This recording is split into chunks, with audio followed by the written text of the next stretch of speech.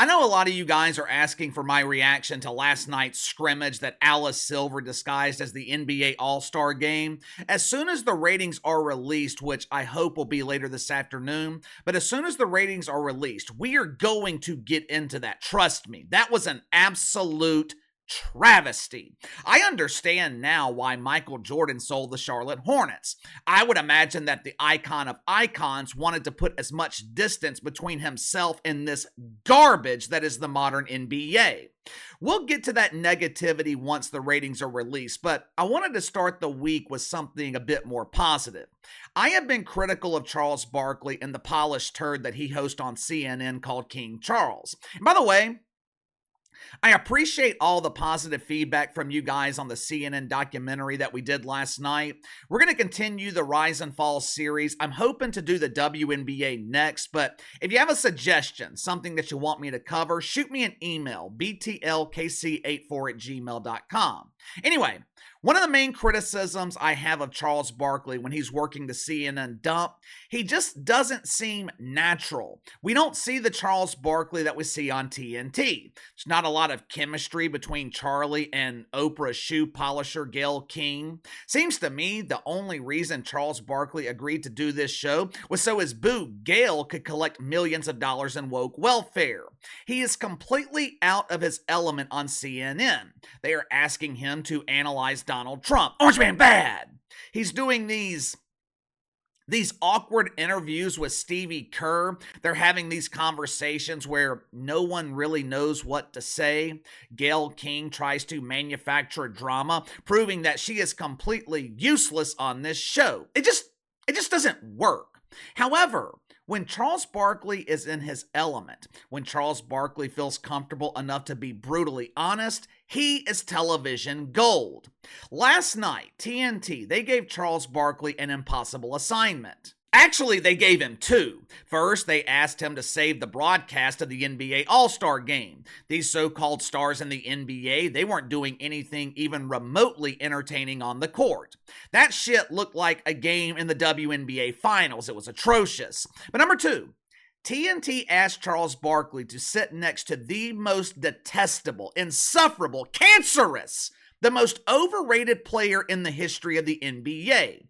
TNT asked Charles Barkley to share the stage with Draymond Green. You know, I don't hate anyone, but if there's an adjective right under hatred, maybe disdain, that's how I feel about Draymond Green. I cannot stand this fuck. Professionally speaking, there is not a single redeeming quality about Draymond Green. He's a nuisance. I think he's a cancer to the NBA. If I was the mayor of the city of Indianapolis, I would ban Draymond Green from visiting my city. Last night, while the real stars of the NBA were doing light cardio, Draymond Green, he was doing what he does best. Complaining. I hate Indianapolis. Why is it so cold here? Dre likes to be warm. Where's my emotional support walrus? He keeps Dre warm at night. Yeah, it doesn't matter what you think. No one cares. Why was Draymond Green even at the All-Star game? Fans didn't vote for you. Coaches didn't think you were good enough to be a reserve. Why are you here? Why don't you do us all a favor and get off my TV? I have been to Indianapolis several times. Yes, I have even been there during the winter. Indianapolis, I think, is a great city, but it's too cold for Dre. He was complaining about the snow outside. He was talking about how excited he was for next year when the NBA returns to their preferred city, the City of Rainbows, for All-Star Weekend. Next year, the All-Star Game will be in the dump of dumps, San Francisco. For anyone interested in going, let me do you a favor. Check this out. This map shows the best areas of San Francisco to enjoy a freshly baked turd. If you are a connoisseur of the poo, San Francisco is the city for you. Steamed, fried, baked, sauteed, whatever your preference, San Francisco has you covered with the San Francisco treat. While Dre might be excited to invite his NBA friends to the City of Rainbows, Charles Barkley, is not. He took a moment to perfectly describe why he is dreading going to the dump of dumps. I blanked out the visual for copyright reasons because they were showing the scrimmage that was the NBA All-Star game, but listen to this for yourself. Let's not have another All-Star in Indiana. If you had a chance of being cold or being around a bunch of homeless crooks in San Francisco, when you... Oh, We love San Francisco. No, we don't. yes, we do. You can't even walk around down there. Yes, you can walk around. Yeah, with a bulletproof vest. I don't know who that woman was who said, "We love San Francisco." But she's right. Homeless people love San Francisco. Normal people are getting the hell out of there. San Francisco is a beautiful city. Weather is fantastic 12 months of the year. It reminds me of New York City because everything is within walking distance. But San Francisco is the ultimate example of what happens when you allow woke politicians to have control of your city. Remember when Daddy G visited San Francisco a few months ago? California Governor Gabby Newsom, he contracted the services of the Poo Patrol offered by the WNBA. Those dump divers, they had the city cleaned within a couple of hours. Daddy and Gabby were seen walking the streets of San Francisco. There wasn't a speck of litter on the ground. No paper, no needles, no take-home boxes of fresh turds. Homeless Harry wasn't passed out sleeping in the turning lane. It was what you expect a major American city to look like. As soon as Xi boarded his plane back to Beijing, they fired up the boodle furnace and the city was once again covered in turds. This is one of the most wealthiest cities in the world.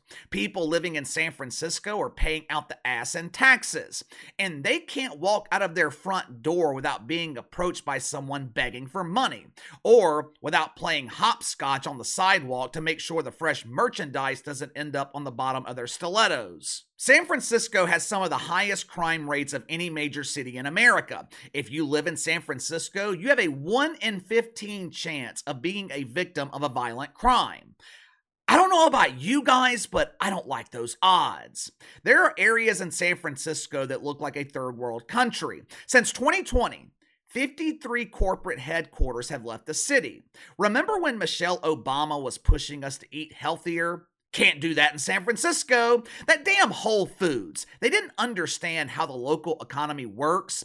Whole Foods, they were under the impression that customers would pay for groceries. They didn't realize that consumers in San Francisco consider free bread to be a basic human right. All those homeless people looking for a free hotel to stay in on those colder winter nights, got great news for them. They can stay in the abandoned Hilton. Unfortunately, if you're a preppy techie, damn near impossible for you to find clothes in San Francisco. Old Navy, Nordstrom, Banana Republic, The Gap, they all decided to leave the city. When the streets are dry and you're in full-blown withdrawal, can't depend on Walgreens anymore. They took their medicine to cities where people are actually willing to pay for them. I know Charles Barkley was being funny. I know he was exaggerating just a little bit here, but what he said was not far from the truth. Charles Barkley, though, he was not done spreading his wisdom last night. Unfortunately, Draymond Green wasn't done talking either. Charlie was on my good side because he was talking positively about my Pelicans. The Stars in New Orleans, they actually have something in common with Draymond Green. Just like Dre, they didn't make the All-Star team. Difference is, though, Brandon Ingram, Zion Williamson, they have the potential to be future All-Stars, while Draymond Green has the potential to be kicked out of the league by this time next year. Charles Barkley, he was talking about my Pelicans and their potential to be dangerous in the playoffs. I hope he's right. I don't think the Pels are a championship contender yet, but if they were to match up with the Kings, T-Wolves, or maybe even the Clippers in the first round, I like their chances to advance. They have shown they can beat any contending team on any night. But at the same time, they've also shown that they can get their ass kicked any night. Either way, though, it was nice to finally see someone in the national media praising my Pelicans. It was annoying to hear Draymond Green piss on them. Look, I don't mind trash talking, but if you're going to talk shit, you better have the ability to back it up. Throughout his career, Draymond Green, he's been one of the better trash talkers in the NBA. But you know, It's really easy to talk when you have Steph Curry and Klay Thompson. It's easy to talk when you're not the one expected to back it up. Once again, I blacked out the visuals for copyright reasons, but listen to Captain Doofus as he shows America why he needs to shut the fuck up. With Zion, they got probably one of the deeper teams in the NBA. I don't think anybody wants to play the Pelicans if Zion is playing great. I don't think anybody's worried about the New Orleans Pelicans.